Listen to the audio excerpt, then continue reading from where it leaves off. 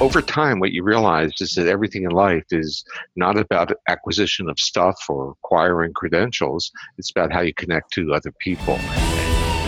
I think one of the vulnerabilities in the academic world is that we don't really support boldness. We really want people to fit within niches. Having better regulation of the heart through the vagus and better ability to remove that vagal inhibition and then to immediately recover that promotes a lot of positive attributes of not only physical performance, but it's all about out-breath. So I would actually give people a subjective test and ask whether they can deal with stillness. Is it frightening to them, or is it something they want? Now, Ryan Munsey is probably the smartest guy I know. Trust me, Munsey is the nutrition guy. Ryan Munsey's out there trying to make the world better for all of us.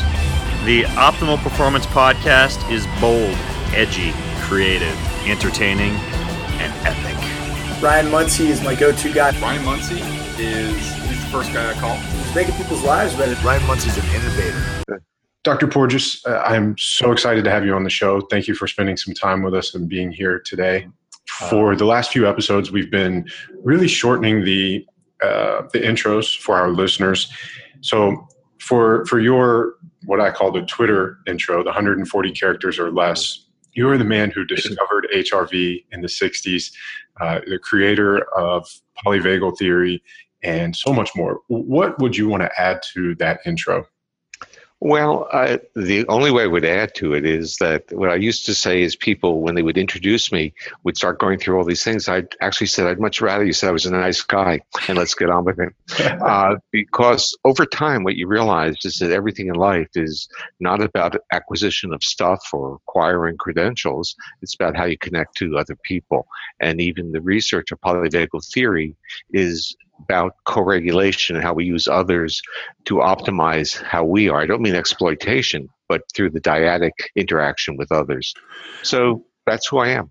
Well, and that's a beautiful kind of segue right into vagal tone and how community and tribal things play into that. But let's pause that for a second. I want to start with HRV. Yeah.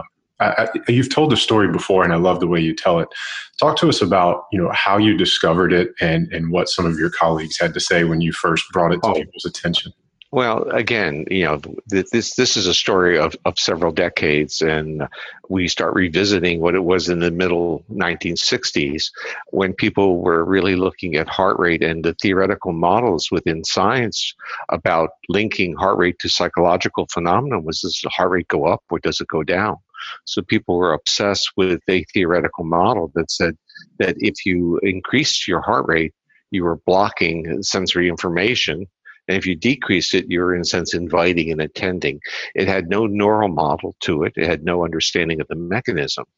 And I was doing research on my master's thesis. This is now 1967. And this is a time when people didn't have computers. Well, there were computers, but they were not in the laboratory.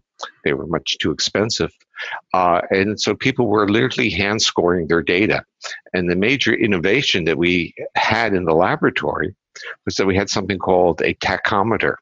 So rather than looking at an ECG, this was actually displaying inflections of increases and decreasing. So it was like a tachometer on a car. It was telling you the heart rate. So we were getting a beat-to-beat measure of heart rate. And I was studying, my experiment was to look at different attributes or different aspects of attention. I was very interested in mental effort. And I started to notice that when people started to attend or process information, heart rate stabilized.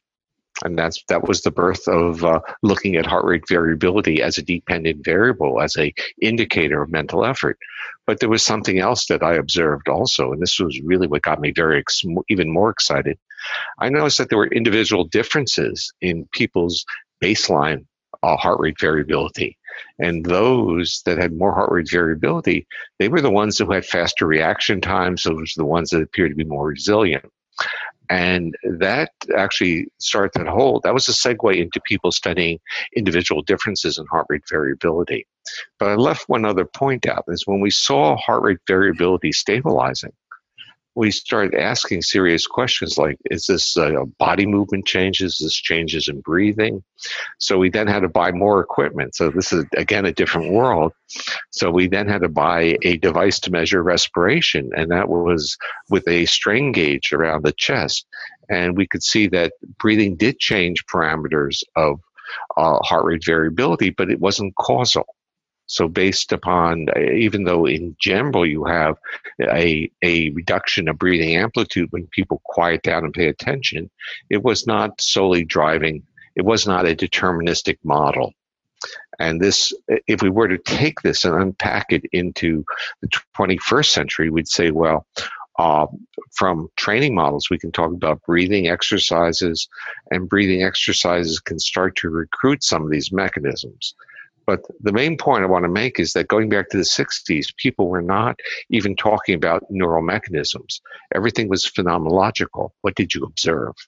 And my research trajectory was, okay, we can see these things, but what are the mechanisms mediating that? Because if you understand the mechanisms, you have opportunities to optimize. And now we're into your world. Absolutely. And that's why I find all of this so fascinating. I think our listeners will as well. So one of the things that you've said in previous interviews is that, when you first brought this out to your colleagues' attention, that they said you were just a bad scientist. The variability. I will tell you that the person who said this to me was the National Academy of Science person. And she was pretty hostile. And she said, the heart just beats, and it only changes its beat when it reacts to stimuli in the world. So she assumed, and the metaphor I used is the heart was floating in a visceral sea. There are absolutely no nerves that are relevant because it's you have a pacemaker and your heart's beating constantly, and you get changes when your body is doing something. It was no understanding of a homeostatic process that was being reflected in the heart rate patterns, or the beat-to-beat patterns, which we call heart rate variability. Yeah, she said, yeah, Steve, the reason you have heart rate variability in your research, you're just not a very good scientist.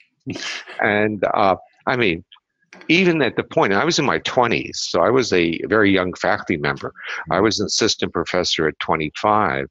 And by the time I was 27 or 28, when she started to harass me on these things, I was, let me use the term, bold enough to think that she was the one that needed to start understanding what was going on, because I knew what I saw, and I knew it wasn't, it was real.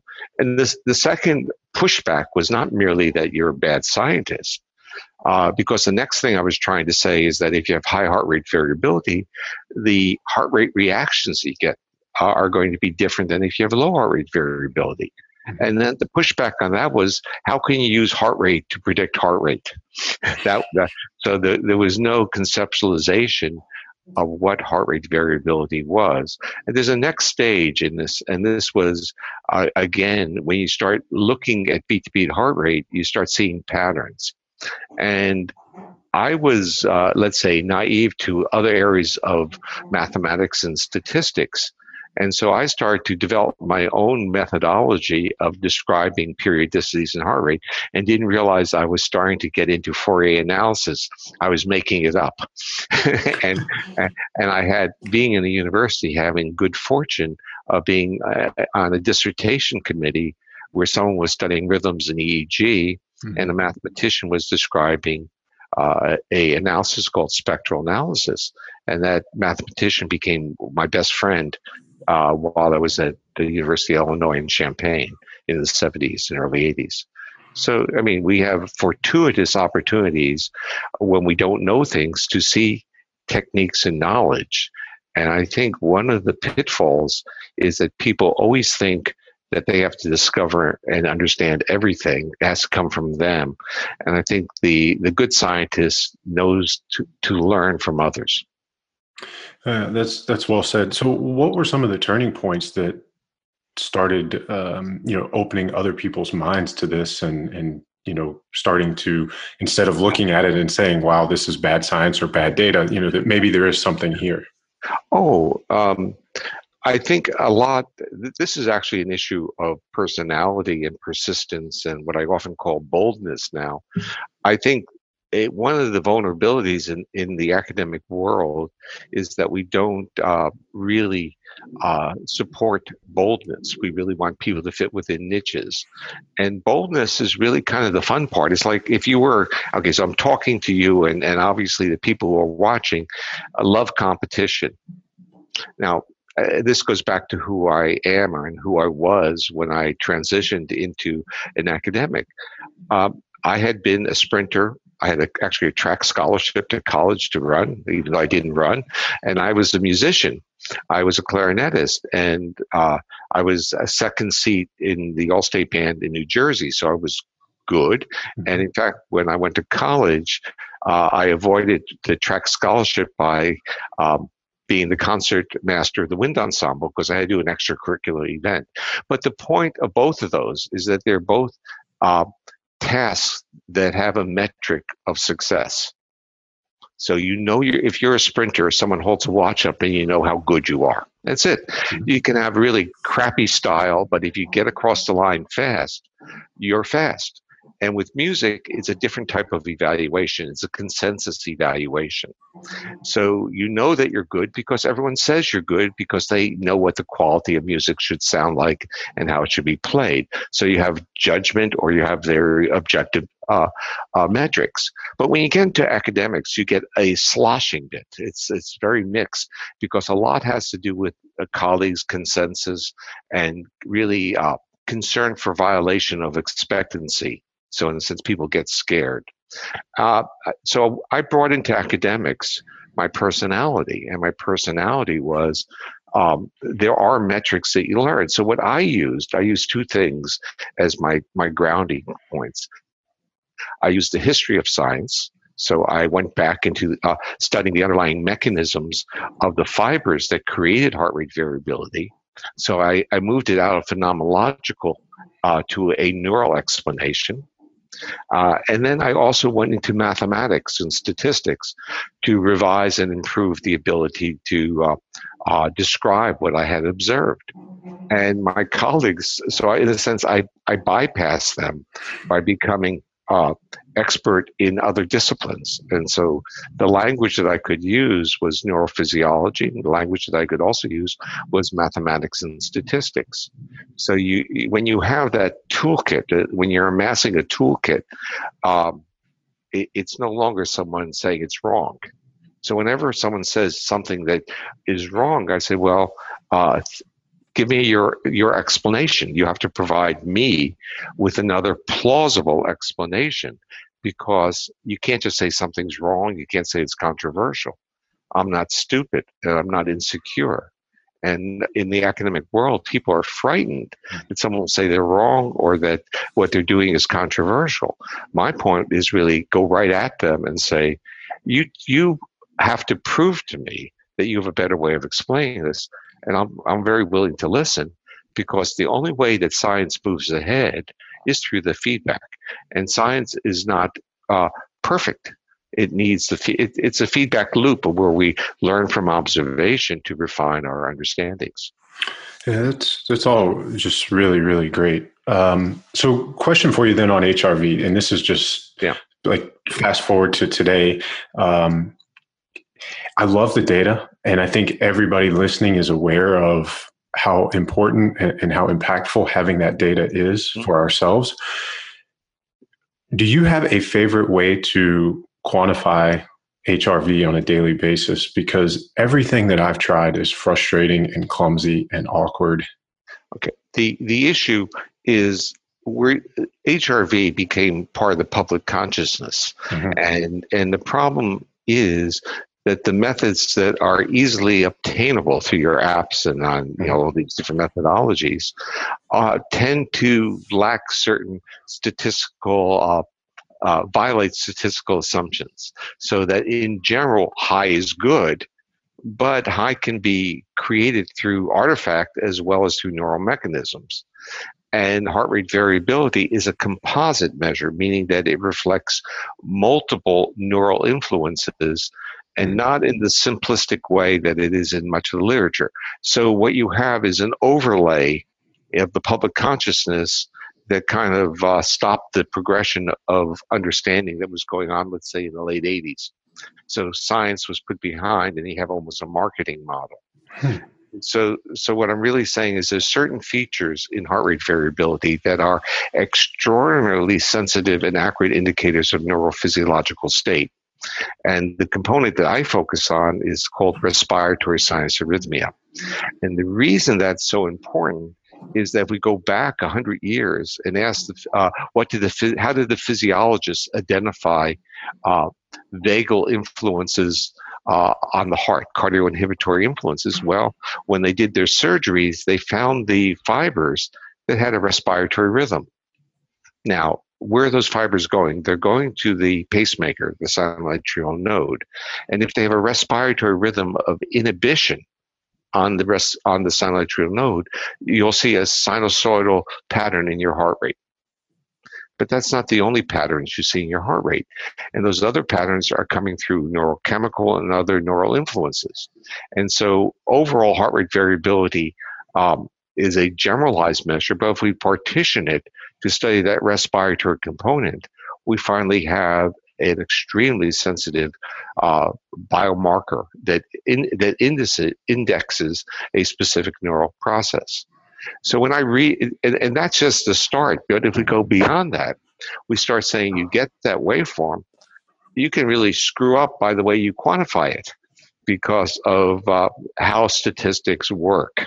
And so there are ways in which you have to, in a sense, transform your values to make sure that the process occurs is a good representation. The example I would make is that let's assume that or this is not who you are, let's say you have low RSA, but you can trick the machine into thinking you have high RSA by having a relatively rapid transitory increase in heart rate that will come back down, because the machine won't be able to distinguish that transitory pattern from a breathing pattern. And if you don't quantify the data correctly, that large excursion will mask the low amplitude RSA, the respiratory sinus arrhythmia that you really have. So you have to develop a metric that doesn't emphasize in a sense, the artifact. So, I mean, this is a little obtuse to talk about. Right. So, I mean, I'm not trying to box you into a recommendation, but it sounds like you're saying something that is monitoring on like a 24-hour cycle, as opposed to, sticking something on for an instant reading is maybe a better way. You can actually get relatively short readings that are accurate of the physiology at that point in time. So you just brought up another important statement that people get confused when we use terms like biomarkers. They want to get into something like a blood test or a genetic test that they think is a stable phenomenon.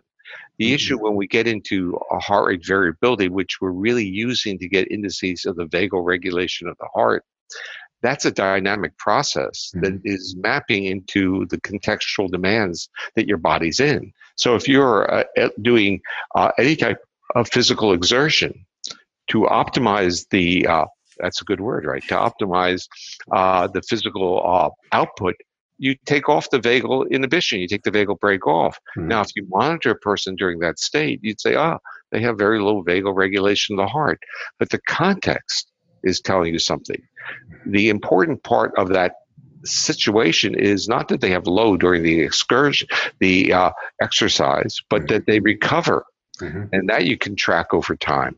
So the apps have, my initial response to many of these techniques was being the restricted scientist or the structured scientist was not very good. But as an applicator, I started to back off and say, well, it's giving people some indicator of their physiological state, and they're not publishing papers. They're trying to map into how their system is changing. Right. So in general, most of these apps and things are giving you a reasonable indicator of that neural regulation. So if your heart rate is constant and doesn't change more than a few milliseconds every beat, that's not very good. But if it changes, let's say, over a breath cycle, 10, 20, 30, 40, or 50 milliseconds, that's better. And when you're younger, it can change a couple hundred milliseconds. And these all represent the dynamic regulation of the vagal process. The problem really is that heart rate variability in many of the algorithms compresses not really these rhythmic homeostatic processes, which is what we want to measure, but it confounds it with transitory shifts that can be due to an arrhythmia or due to a massive motor jolt. If I stand up, my heart rate's going to go up immediately, and then it's going to come back down. Yeah, those are all really good points, and I think that's something that a lot of the general population does miss, when we're looking at that data. Let's walk us through, how you went from, sort of the HRV and that kind of data to polyvagal theory. How did that light bulb moment happen for you? Well, what happened was, and I actually described this in some chapter I wrote recently where I talk about three phases of science for an academic. One is an empirical phase, and that's how you get tenure. Okay, so now you you basically describe. But the second part, which is how you become a full professor in some research-oriented institutions, is really to focus on the mechanisms underlying what you observe. And that's really in terms of heart rate patterns, became the neurophysiology. The third phase of a career is the establishment and generalization of theory. So how does your work now translate to the rest of the world? And in this chapter, I basically make the statement that you do this at the end of the career or it's career ending. So if you build theory too early and try to sell theory, for instance, talk about theory, which has generalizability, you won't have traction because the science asks where are the observables and what are the mechanisms. So there's really, in a sense, a logistical path. It's very logical. It goes from empiricism to mechanism, and then if you can use that to create a model, you have generalizability. And so as you sit there and I sit here and we talk about heart rate variability, we're talking about the generalizability of heart rate variability in the real world. Right. And I'm saying what happened in terms of the apps and the application in the world is it went from it's phenomenological to application. Mm-hmm. And that if there's a recursive understanding of mechanism, you refine the measure to extract the component of the mechanism that you theoretically think will be related to what you're doing. So in the world of optimal performance, having better regulation of the heart through the vagus and better ability to remove that vagal inhibition and then to immediately recover that promotes a lot of positive attributes of not only physical performance, but how the physical performance is overlaid or overlays into our social interactions with others. So that if you are able to basically get tremendous metabolic output by removing the vagal inhibition, you can lift great things and move things. But if you don't recover, your social behavior is going to be it's not going to be good. You'll be, in a sense, biased to be aggressive to people, which happens in a lot of, people who over-exercise, over-work out, or take supplements that affects their hormonal balance. Mm-hmm. Their body gets into a state of mobilization, which distorts their perception of the world. This is how polyvagal theories start to expand, because, of course, it's going to distort it, because if you're in a state of fight-flight, your nervous system is going to support that, and you're going to see neutral inputs as if they're threatening. And you probably have to live through some of those experiences. Oh, absolutely. I mean, one of the early in my lifting career, I used to love methods of what I call turning off the governor, where you could over amplify or activate your nervous system and use that to, either jump farther or lift heavier weights or get extra reps. And it would leave me in that state of, overexcitability for my nervous system. and I would sort of be aggressive the rest of the day. And then the next day, you sort of feel like you're in quicksand because your nervous system is just shot. Well, it's not shot, it's recovering. Right. It's going through these homeostatic feedback loops and saying you need to reduce the metabolic output because you've got a little bit of catabolic there. You need the system to recover. And that's, your self-observations are really telling you what happened, or the linkage between autonomic state, physiological state, and our interaction in the world. Yeah. So, okay, let's assume that some of our listeners may not know polyvagal theory. Describe that or explain it, kind of at the highest level, and then let's unpack some stuff. Well, this is almost an inside joke, because whenever people ask me that, I really ask them how much time do they have. Because basically polyvagal theory is tells us that we had a evolutionary history that we need to respect. And that evolutionary history changed our autonomic nervous system.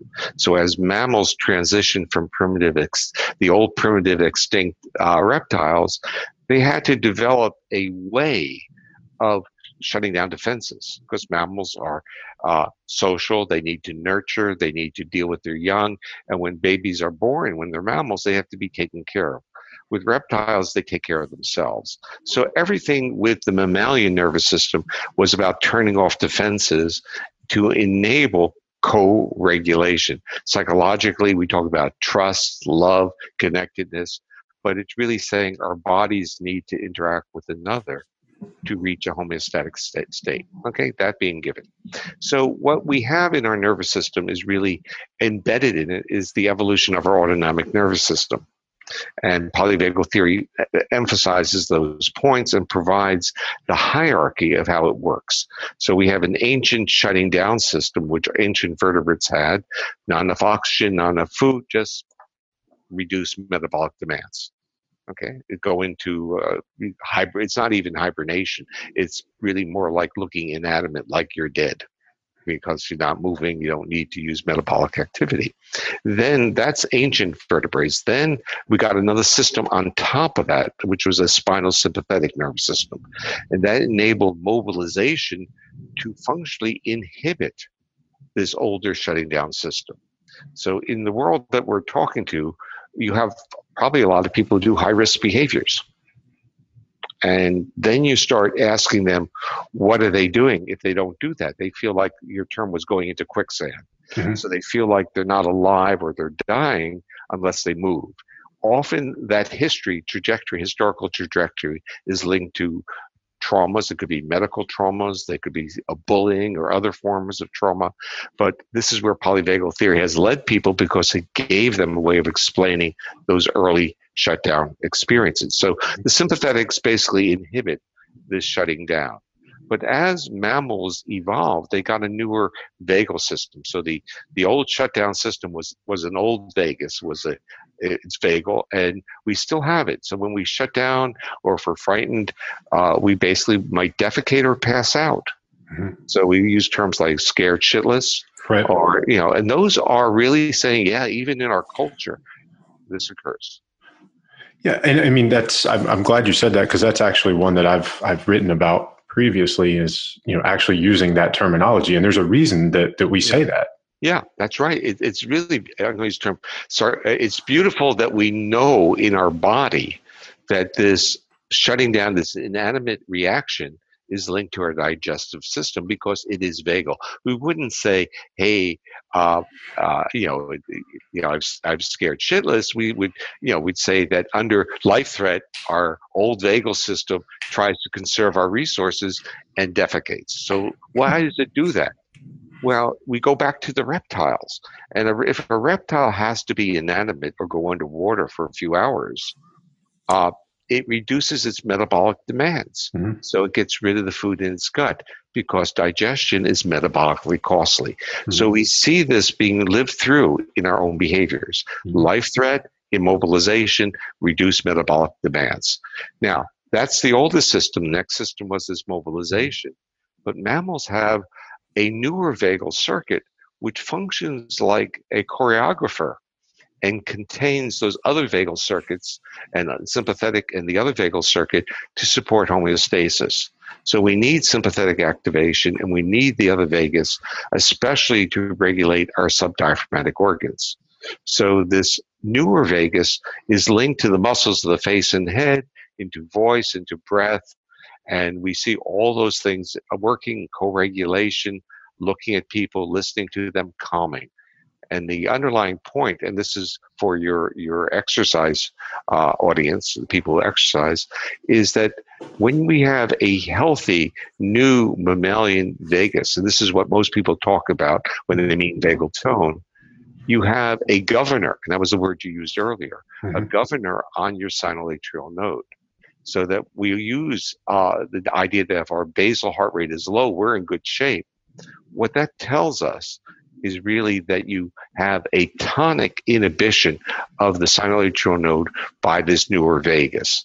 That's what it's telling you. So, and that says that really that inhibitory aspect of that newer vagus can be instantaneously removed.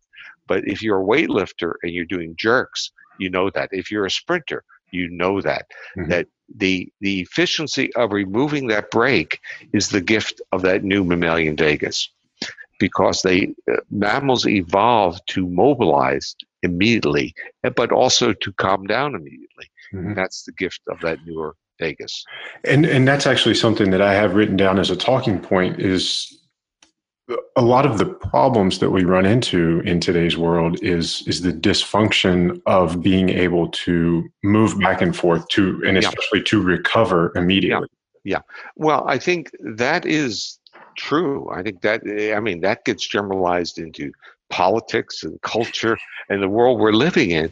And that is, as long as we can't move back, we can't share an experience with another person. We're always in a defensive mode. So the ability to come back, to get that governor back on, not only calms our body activity, but it biases our ability to detect features in others. So if we have that brake removed, our perception, this is the term, I shouldn't even use the word perception.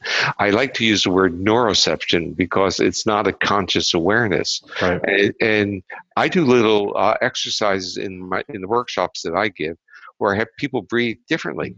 And I have them look at each other and ask questions about how they perceive the other person, how the person perceives them. And if you take longer inhalations relative to exhalations, you see the other person as evaluative, critical. And if you take longer exhalations, slower out breaths, you see the other person as interesting. I like to get to know that person, and benevolent. One person used the term saying the guy shifted from being a bruiser to being a Buddha. So it was this whole transition. And this actually, let me flip this back to perhaps even people who are swimmers or musicians, because they are wind instrument musicians. It's all about out breath. So if you're a singer, a wind instrument player, or a swimmer, what are you doing? You're taking very rapid inhalations and slow exhalations. And that's probably why a lot of people find swimming relaxing. They certainly find playing musical instruments relaxing and engaging. That's all really good stuff. I'm just making a note of that that's potentially one reason that swimming is such a good recovery exercise. Yeah. Well, we forget that the ability to extend the duration of exhalations, which is a strange, I'm being very objective in it, is a calming exercise. And that a lot of people don't like to be in touch with their body or in touch with others. And so if you watch and you have this obvious experience of interviewing people, you can literally see how they breathe by the duration of their phrases. Yeah. And even though we're not timing the phrases, our body is reacting to those durations. So people who do very short breaths, how do you feel when you hear that? Your body tenses up with them. So let's talk, I guess let's keep it on polyvagal theory for a minute. back to one of the points you made in the beginning with, science requiring sort of people challenging and feedback to advance it. There have been at least one paper that I've come across that sort of challenges the applicability of polyvagal theory in mammals.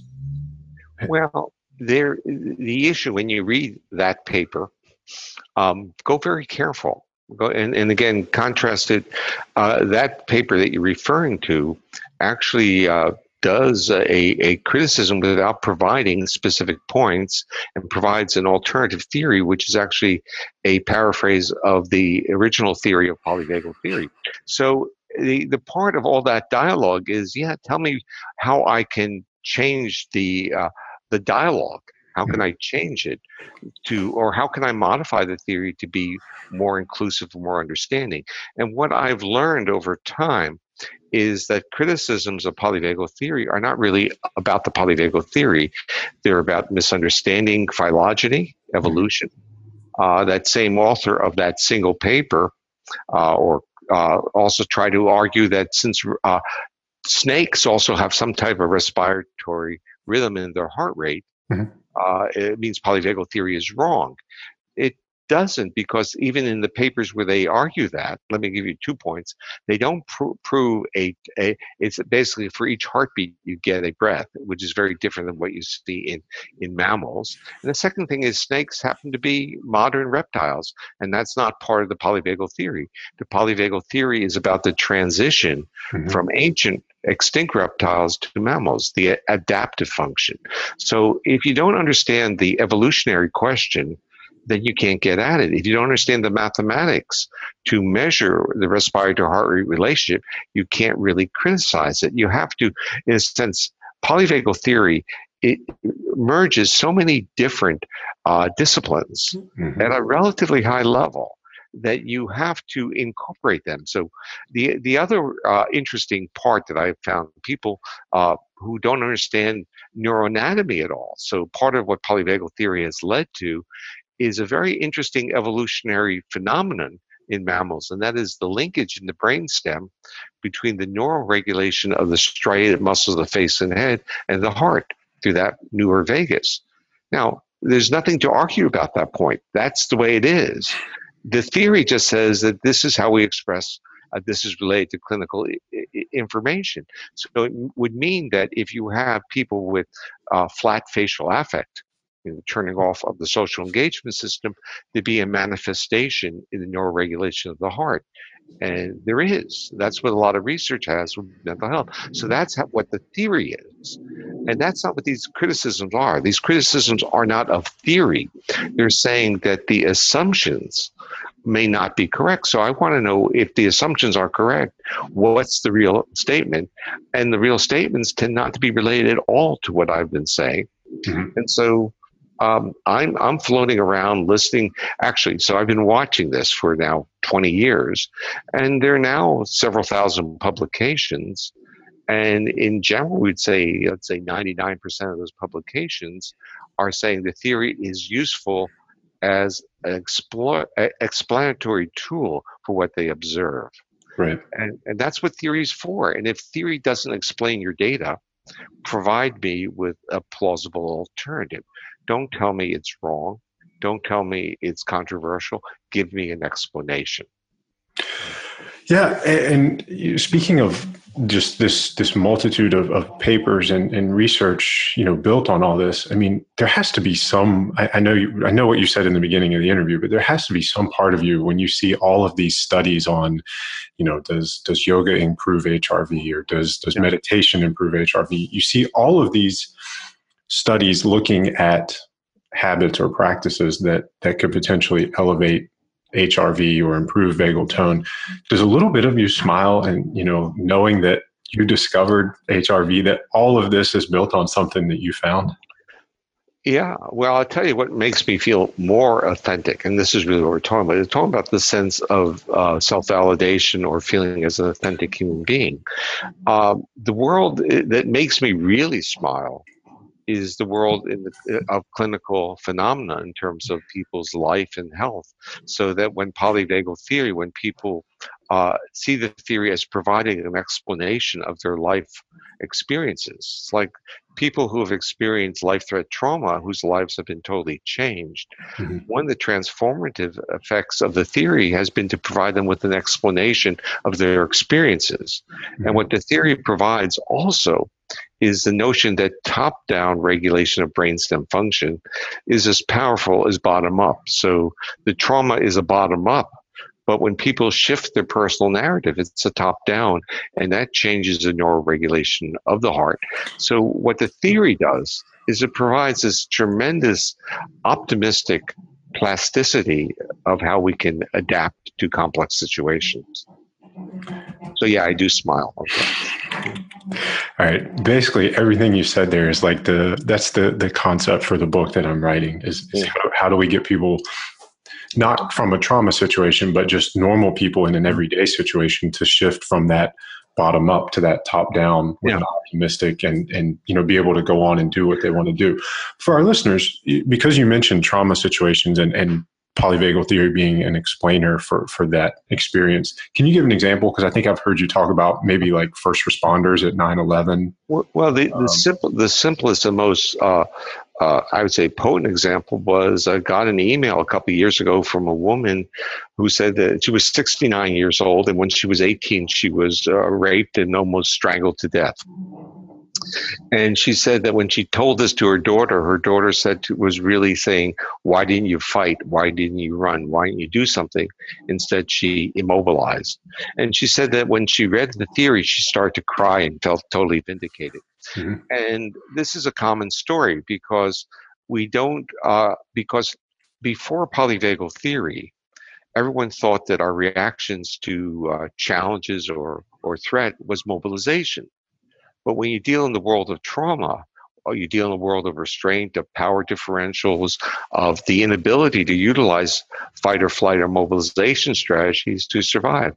So the body goes into this very ancient reaction.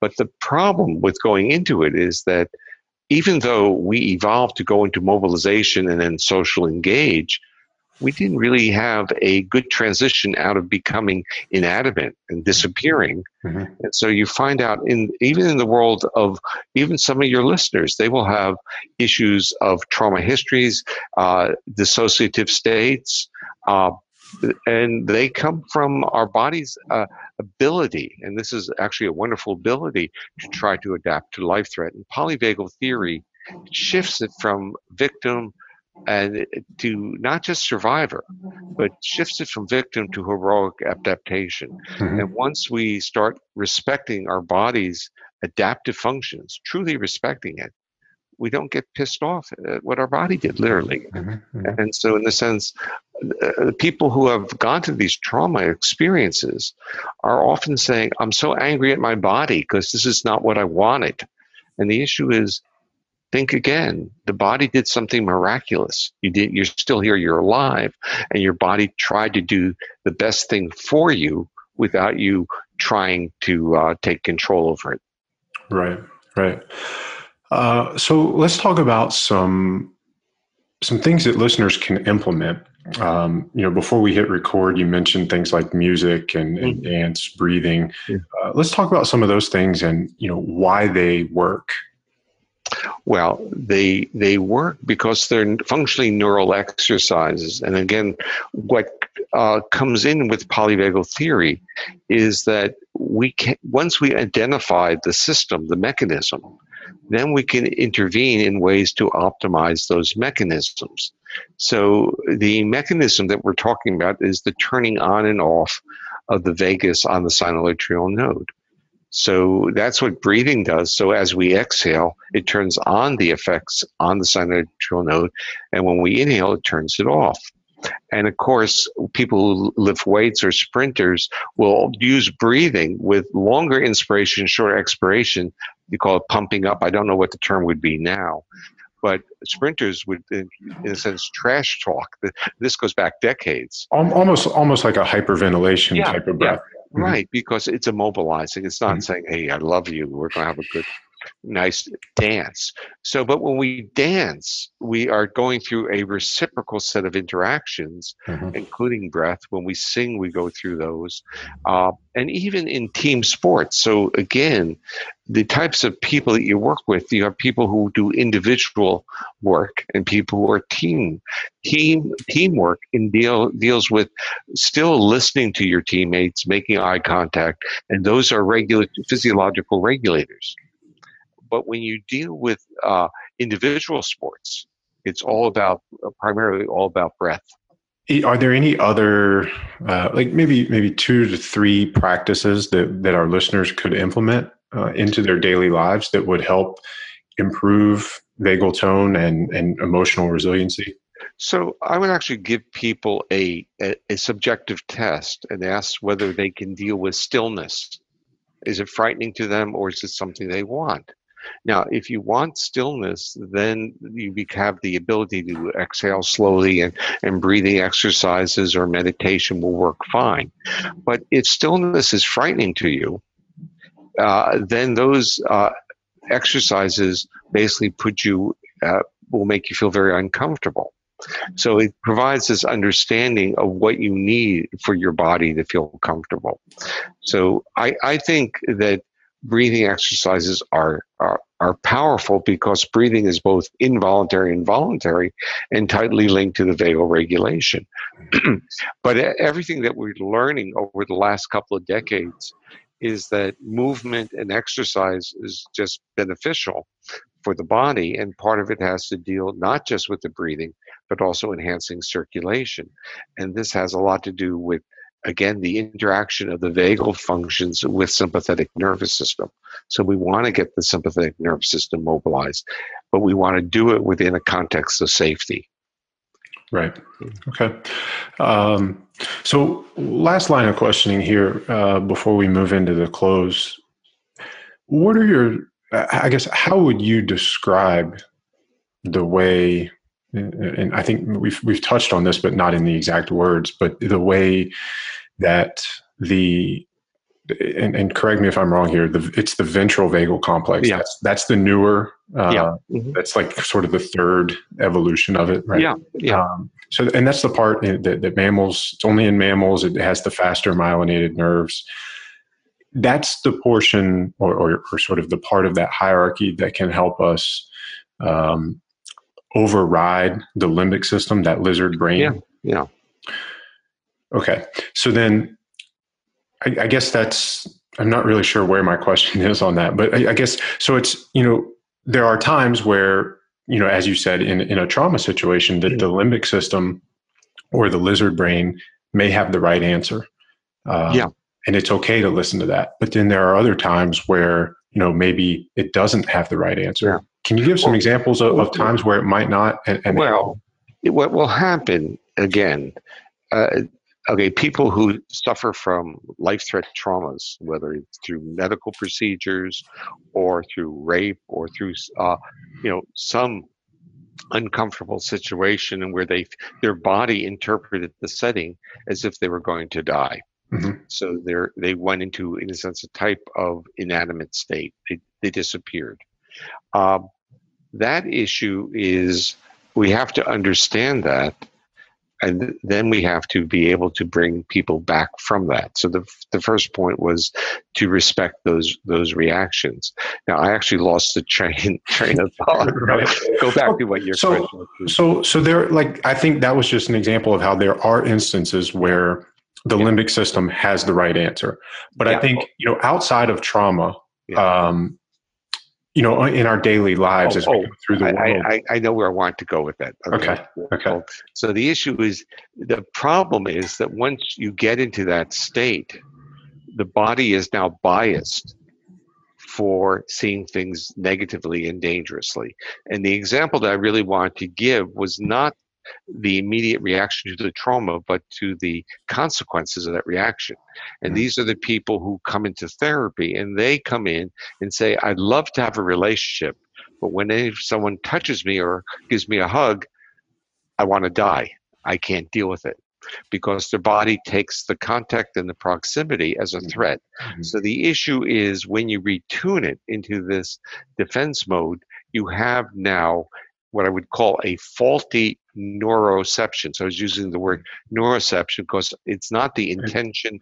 It's not a conscious thought. It's a programmed system. Right, and it's programmed now on a very conservative way to be defensive. The metaphor I use, it's like a TSA agent at the airport who shifts the threshold and says, no one's getting on my plane. And so the point is, if you want to keep all the terrorists off, you don't let anyone on. And that's really what the body of a person who experiences trauma actually is doing. But the intentionality, the higher level mental processes of that individual says, I'd love to have a relationship. Right. But my body won't allow me because it's programmed now. So that's sort of where my question was going, is then, okay, if you want to focus on somebody who's been in a trauma situation, how do you progress them through the next stages? Or just somebody, the regular person who, maybe struggles to reach their goals or doesn't realize that the negative narrative that they tell themselves is the reason that they're holding themselves back? I'm not exactly sure how to answer that. What you're really, in a sense, wanting a self-help pathway. And the first thing is you need to ask another level question, and that is, why is that narrative, which is holding them back, does serve and function. It may be a defining function of who they are. So this is the part. So I always translate everything into an academic world. So you have an academic world, which is in a sense defined by chronic evaluation. That's what it is. It's not a loving environment. It's evaluation, and that's how it's structured. Now, some people can't live without that, because if they transition outward, the boundaries of the evaluation and criticism enable them to live. But if they go outside the boundaries, so let's say they just start giving lectures and podcasts like this, many of them say, this is not important to me to do because it doesn't affect my evaluation, therefore it doesn't affect who I am. Other people, and this is where I try to bridge, start saying that the real goal in life is to translate work into practice, to bring ideas into humanity. Yeah. And that requires not a sense of constraint of the evaluation, but a boldness of how ideas work and how society evolves. But the real issue that I would get back to is a lot of people have internal voices that are extraordinarily negative of themselves. They don't feel positive. And whether they exercise to compensate or they do other things, the real issue, I think, some of these people need to think about, what are they gaining? And there are things they gain from this negativity that they bathe themselves in. So whether it is greater productivity, the issue is my view of life has been that we go through transitions, and transitions require us to take the feedback and to reframe who we are. This is just like an athlete. You reframe what you can do, and then you try to extend it, but you over time learn. So as a sprinter, I knew exactly I was not going to be world class. I was going to be okay, because you can win in high school, but you're not going to win in college. And if you can't win in college, that's it. But we start learning, and the same thing occurs in music or other things, and it occurs in academics. So the issue is, how far can we push the window? And when we hit the wall, how do we use that information to define or redefine us? And that requires an understanding of what our boundaries are. What are we comfortable with? It also requires a certain amount of emotional resiliency or vagal tone, right? To do that successfully. Or let me put it another way. Yes, and it requires the use of that vagal tone to enable those higher brain structures to help us out. This is create personal narratives that are not self-defeating. So you can have real good vagal tone, but if you don't say, well, the vagal tone is also not only just allowing my heart to beat and regulate that, or my viscera, but it's also providing opportunities for higher brain structures to come online. Yep, exactly. All right, Dr. Porges, this has been a blast for me. I hope you guys listening have enjoyed this as much as I have. Where can our listeners get more of you? Well, I have a webpage, and the webpage is stephenporges.com. And there are actually materials on that. There's also a new book that just came out, which is, I will now say, if anyone read my initial book, The Polyvagal Theory, I would say that this book is readable. It's called The Pocket Guide for the Polyvagal Theory. But the second part of the title is really what it was supposed to be all about, and that is the transformative power of feeling safe. And if the theory has anything useful, it's really those latter words, that our quest in life as humans is really to feel safe. And as we live in this very complex world now, we can actually see things being acted out. And we have to really understand that the removal of threat is not sufficient to make humans feel safe. Humans need, in a sense, loving kindness. They need people to engage them, to listen to them, and to witness their experience. And polyvagal theory provides a neurophysiological model for that.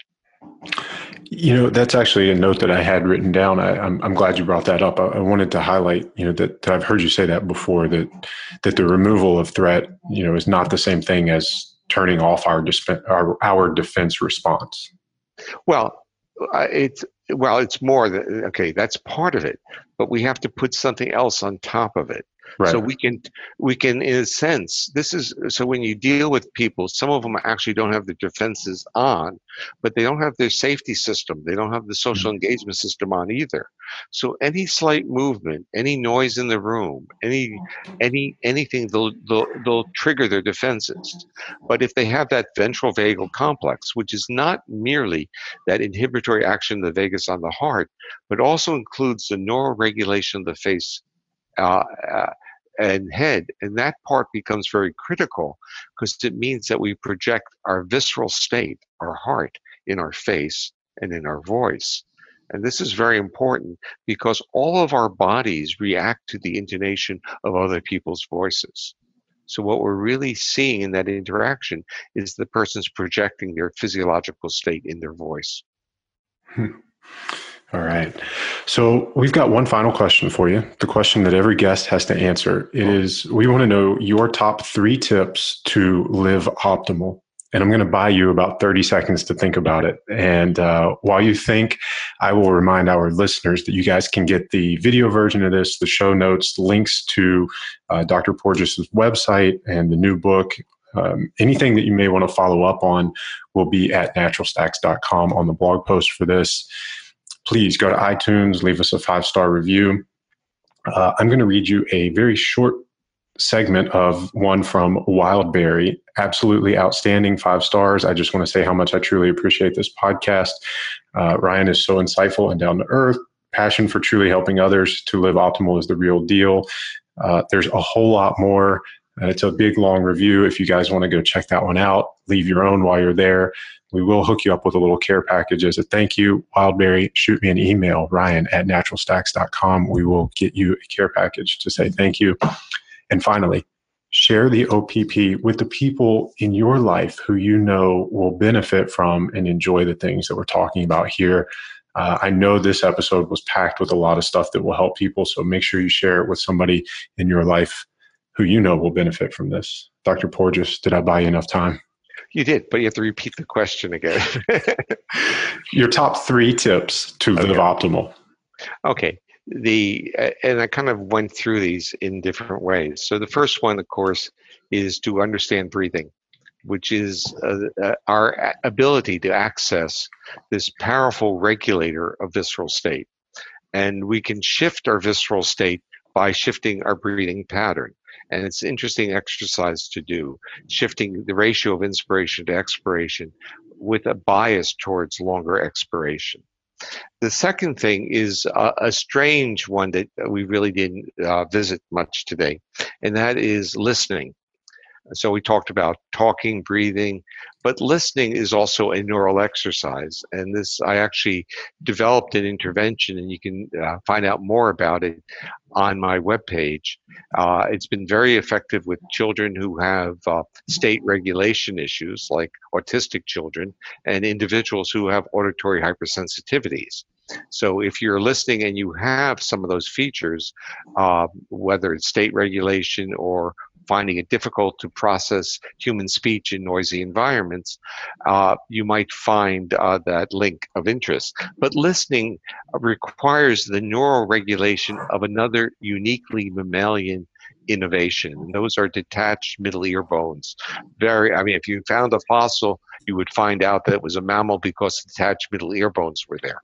This is so critical to human evolution, or the evolution of mammals, because what it enabled mammals to communicate in an acoustic range that reptiles couldn't hear. So we hear in higher frequencies, and reptiles go through bone conduction. The example is you walking on a path and there's a snake. Tell me the intonation of your voice when you identify the snake. It's going to be high pitched.